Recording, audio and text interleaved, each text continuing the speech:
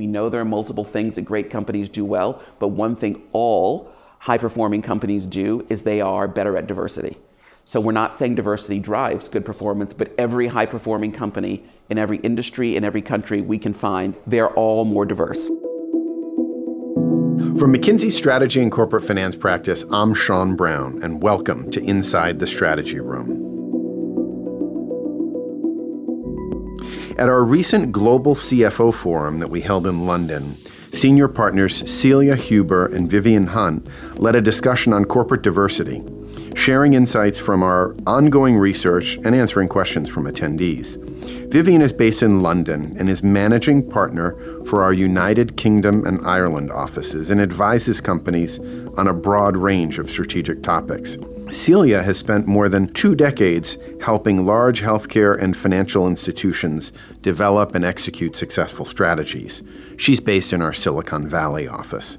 What follows is an edited recording of their session. Celia begins with an introduction of McKinsey's work with leanin.org and the Wall Street Journal, surveying the state of diversity in the corporate world. So we're excited to have you here today. Why don't I just jump in and give you some statistics of what's going on.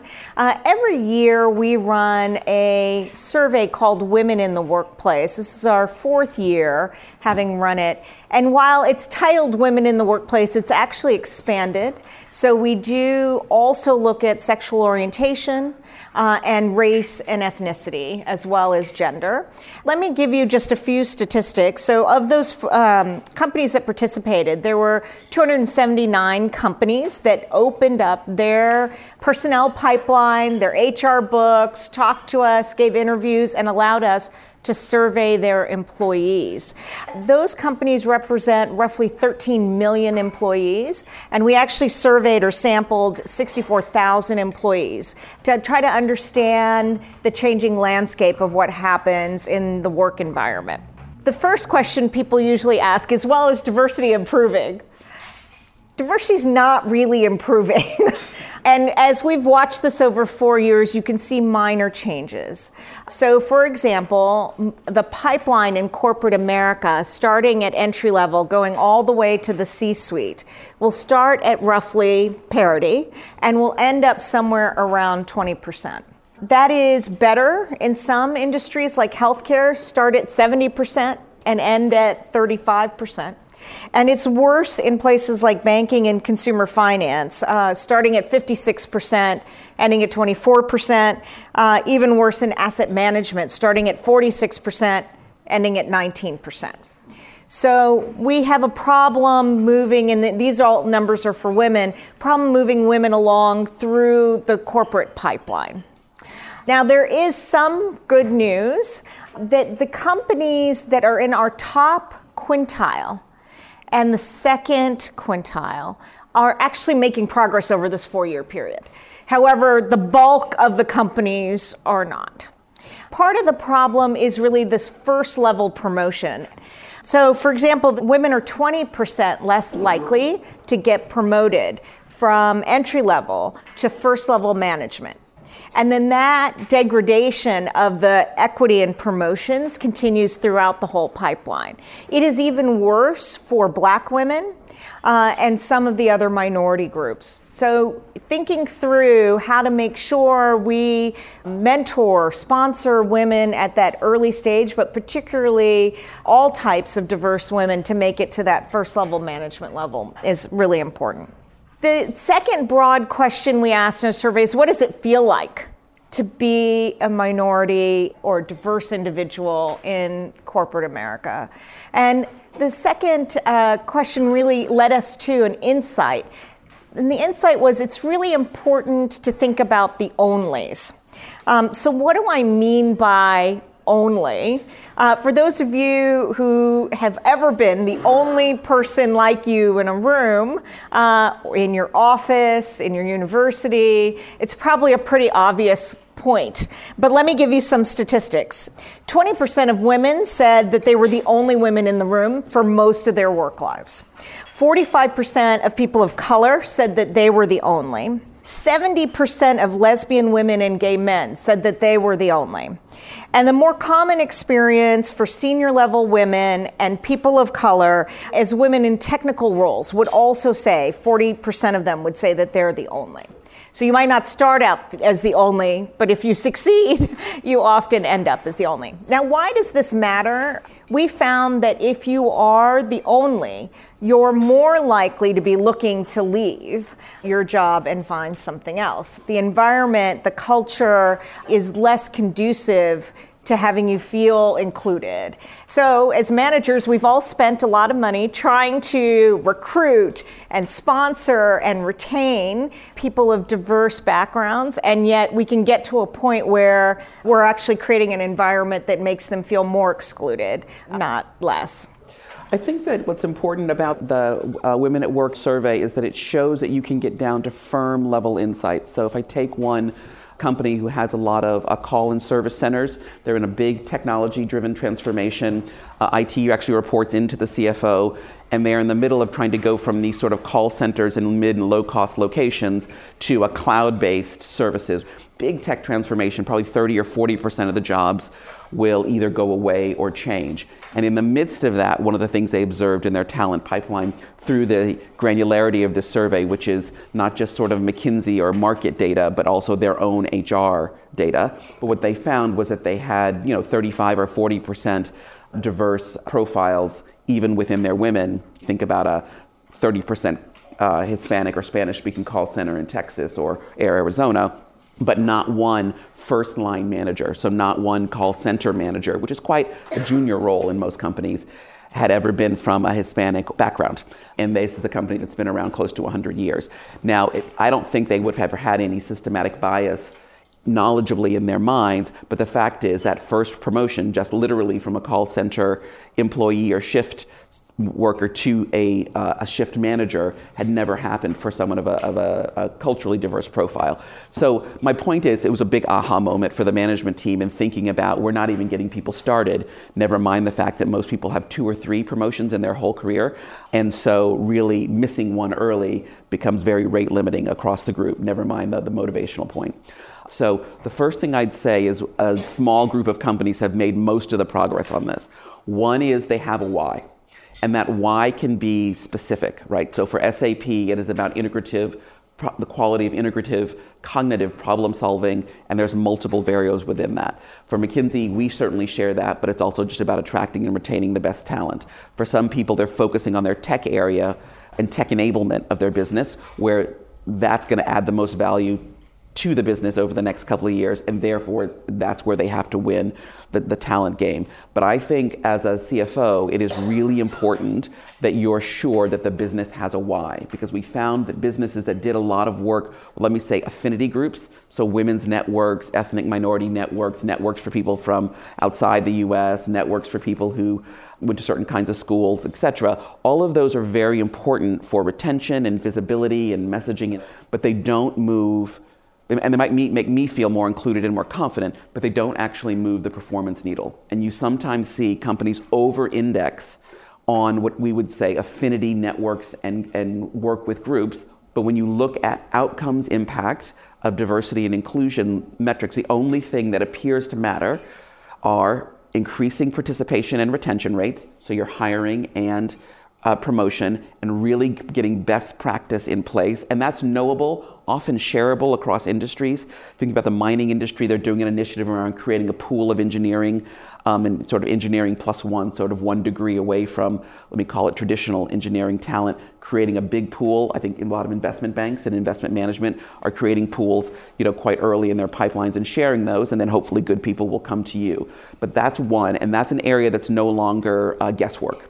And if your company is not yet at good and best practice there, that's a gap you can close quite quickly. The second thing is clearly about the leadership appointments and more productive and more technical roles. You almost need to look at the seniority as well as the technical content and value add of different roles, and you can do a pretty quick scatter plot to say where in companies are women. And this is the issue about first line promotions, and that also is a big factor in closing a gender pay gap. If you don't have senior women and you don't have them in the fastest growth, highest value added roles of the company, you can't close your gender pay gap. And then the last thing is an inclusive environment.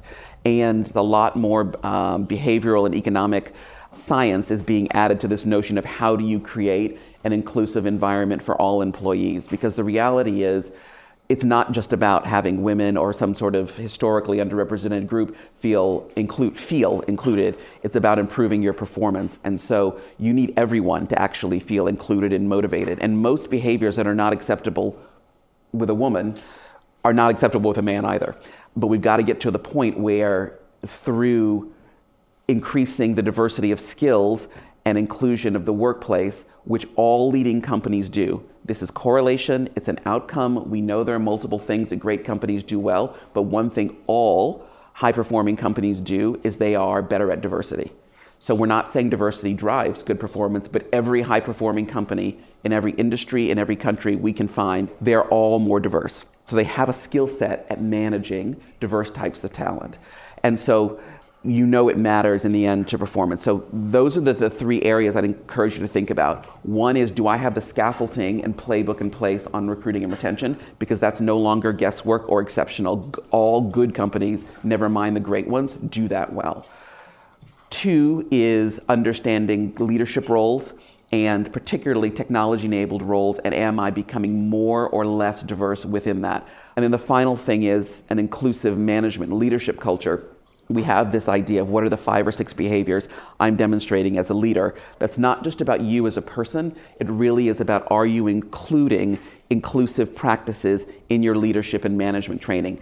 And as CFOs, who really are typically, one of the first, second, third most trusted voices and influential voices in a company, asking the right set of questions to your leadership development team. Have you modernized and are you including those practices? Just by asking the right set of questions, you can normally get your team to include those things. But it is linked to performance. That's the main message I'd take away. This is growing hugely in visibility and importance for your perspective. The conversation next turned to the issue of how to best ensure accomplishing diversity targets and how companies should approach those decisions.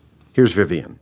I just would say there's always this debate around quotas versus targets, et cetera. And what we'd say is your experience of being explicit, quantifiable, and setting stretch targets for yourself that are visible to anyone who's interested is often part of the formula. Whether that extends to a quota often depends on the legal environment. Brazil is a great example that recently mandated affirmative action within its educational and its corporate context because 50% of the population self-identifies as Afro-Caribbean, and literally Brazil won't grow unless it increases participation. So whether you make it as hard as a quota and a non-negotiable, I think, is a company choice. But what I will say is that targets, stretch targets, if it doesn't get measured, it doesn't get done. One of my biggest professional regrets helping to found the 30% Club is not naming it the 50% Club. But do know that is a feature of every company that makes real progress. In our survey results, we show about 15% of white men believe that their career prospects are significantly diminished the more that we talk about diversity. And so making sure that when you think about unconscious bias, we're also thinking about how to make sure everyone understands the business goal, but also, are there disaffected groups and what's the messaging for those groups as well? This is why everything's easier when it's growing, because when you have the concept that our investment opportunities or the pie is growing for our company or for our industry, there's room enough for everyone. But you have to think through those messages because you don't want to lose your high-performing colleagues no matter what their profile. An audience member described recently attending a gathering of startups in Silicon Valley and being amazed at the level of diversity in that room. The comment actually surprised some of the people attending the session. Potentially, given that I sit in Silicon Valley, I guess I might take exception that it's a particularly diverse ecosystem. It is less representative of women and minorities, particularly Black and other people of color that are participating in some of these innovative areas. So if I were to think about the startup environment broadly and where funding goes, it has historically not been diverse. It is much more diverse cognitively in terms of skill sets and technology skill sets and solving problems in different ways. And if you're really thinking about risk, right, there may be ways in which you can build in sort of better risk management and more diverse lenses on that. So you might have a strength in terms of picking a broader range of things, but there's some intrinsic profile aspects like gender and ethnicity where tech is less diverse. Could diversity efforts borrow from the ways environmental, sustainability, and governmental initiatives have gained traction in the business world? An executive in the audience pointed out that ESG and diversity both related to corporate sustainability. And you definitely see, and the environmental and sustainability side of it is a very good example of how a topic that was maybe 15, 20 years ago on the side of, or seen as a CSR elective, is now quite mainstream and core, both in terms of the circular economy of what investors are looking for and therefore what managers are looking for. Now it is for sure a non-negotiable. And normally companies who are holistic in thinking about their performance, so inclusive growth versus just growth, have a strong plan on ESG. I just think it's important to realize that when you look at some characteristics of diversity, gender included, you can build them in or out as you work on the ESG initiatives. But the notion of targets and measuring it for sure is shared. I was at a conference for CalPERS, which is the California Pension Fund, to make some of these measurements mandatory and apples to apples, because right now, you as a company could put out whatever measure of diversity that you have. It may not be consistent with how others are measuring it. So there's a real movement underfoot to do that. A question about the share of public versus private companies polled in the Women in the Workplace survey inspired a discussion of the role private equity can play in fostering diversity. I would say our work with private equity companies, some of whom are real leaders on this topic, the biggest impact they can have, given that in terms of asset management and investment management professionals, there are proportionally fewer, let's say women, proportionally fewer with deep tech backgrounds. And it takes a long time to grow your own timber, to build a professional through that ranks. And their cultures, in some cases, also need to change. We had one firm that we were working with that had, I'd say about 3%, 10% women in their professional investment managers, and probably 15 women over the last years come and leave, right? So there's something that just wasn't working. But fixing that is a long-term fix. They decided to then focus instead on their portfolio to, sort of touch the billions and make a difference there with diversity and inclusion, ESG, et cetera, and feel like they're having a huge impact on their portfolio outcomes. It is very clear that the biggest lever you can pull is how you think about your operating teams and driving your portfolio companies. If you're a big, mature firm with a large capability, you can also invest in the firm, but sometimes impacting your investment decisions is a much bigger point of influence than even the firm and the investment team itself. So I would encourage firms to look out into their investment portfolio. We certainly see some private companies that are doing really well and some public ones that are doing well. The discussion then turned to how transparency is a good thing, but that companies need to be careful that they're ready to deliver on the promises that they make. I do think on the board side, for board diversity, the publicly traded companies are doing better than the privately held companies on balance, because there's been more public pressure on that.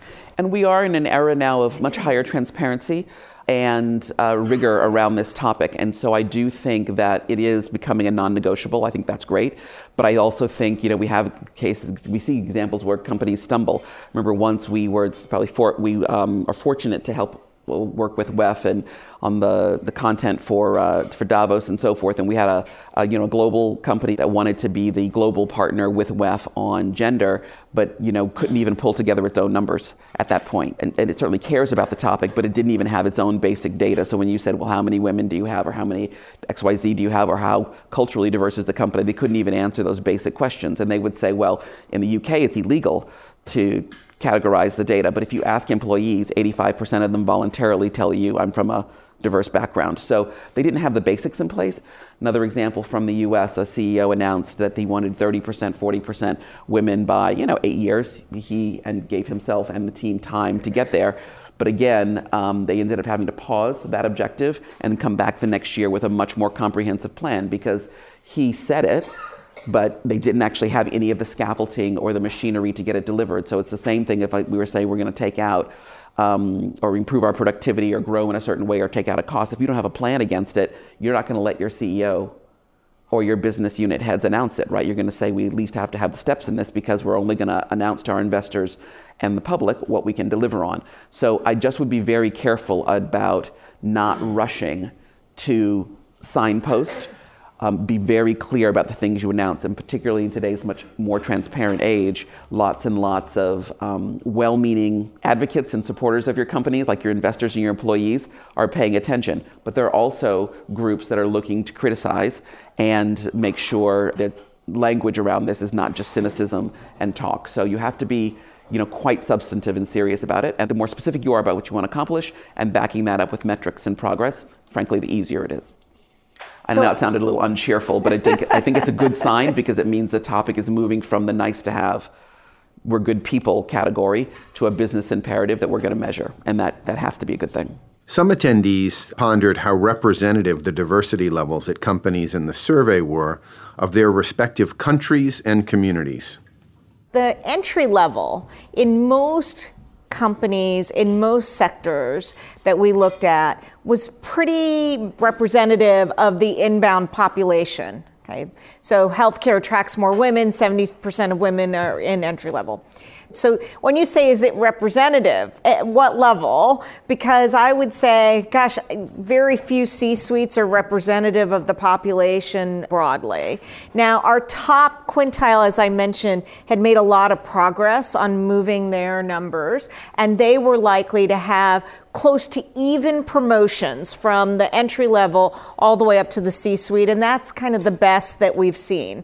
I had an interesting podcasty interviewee thing with Nitin Noria of HBS, and he talked about the fact that the grade allocation within the business school was parity, so they feel like they had parity in the classroom, good performance, there wasn't a bias against pro rata for the women who were in the room, yet the Baker Scholars, their awards of excellence, the most visible and distinctive things, was in no way 50-50. So, he would say focusing on excellence and most visible things was an important starter.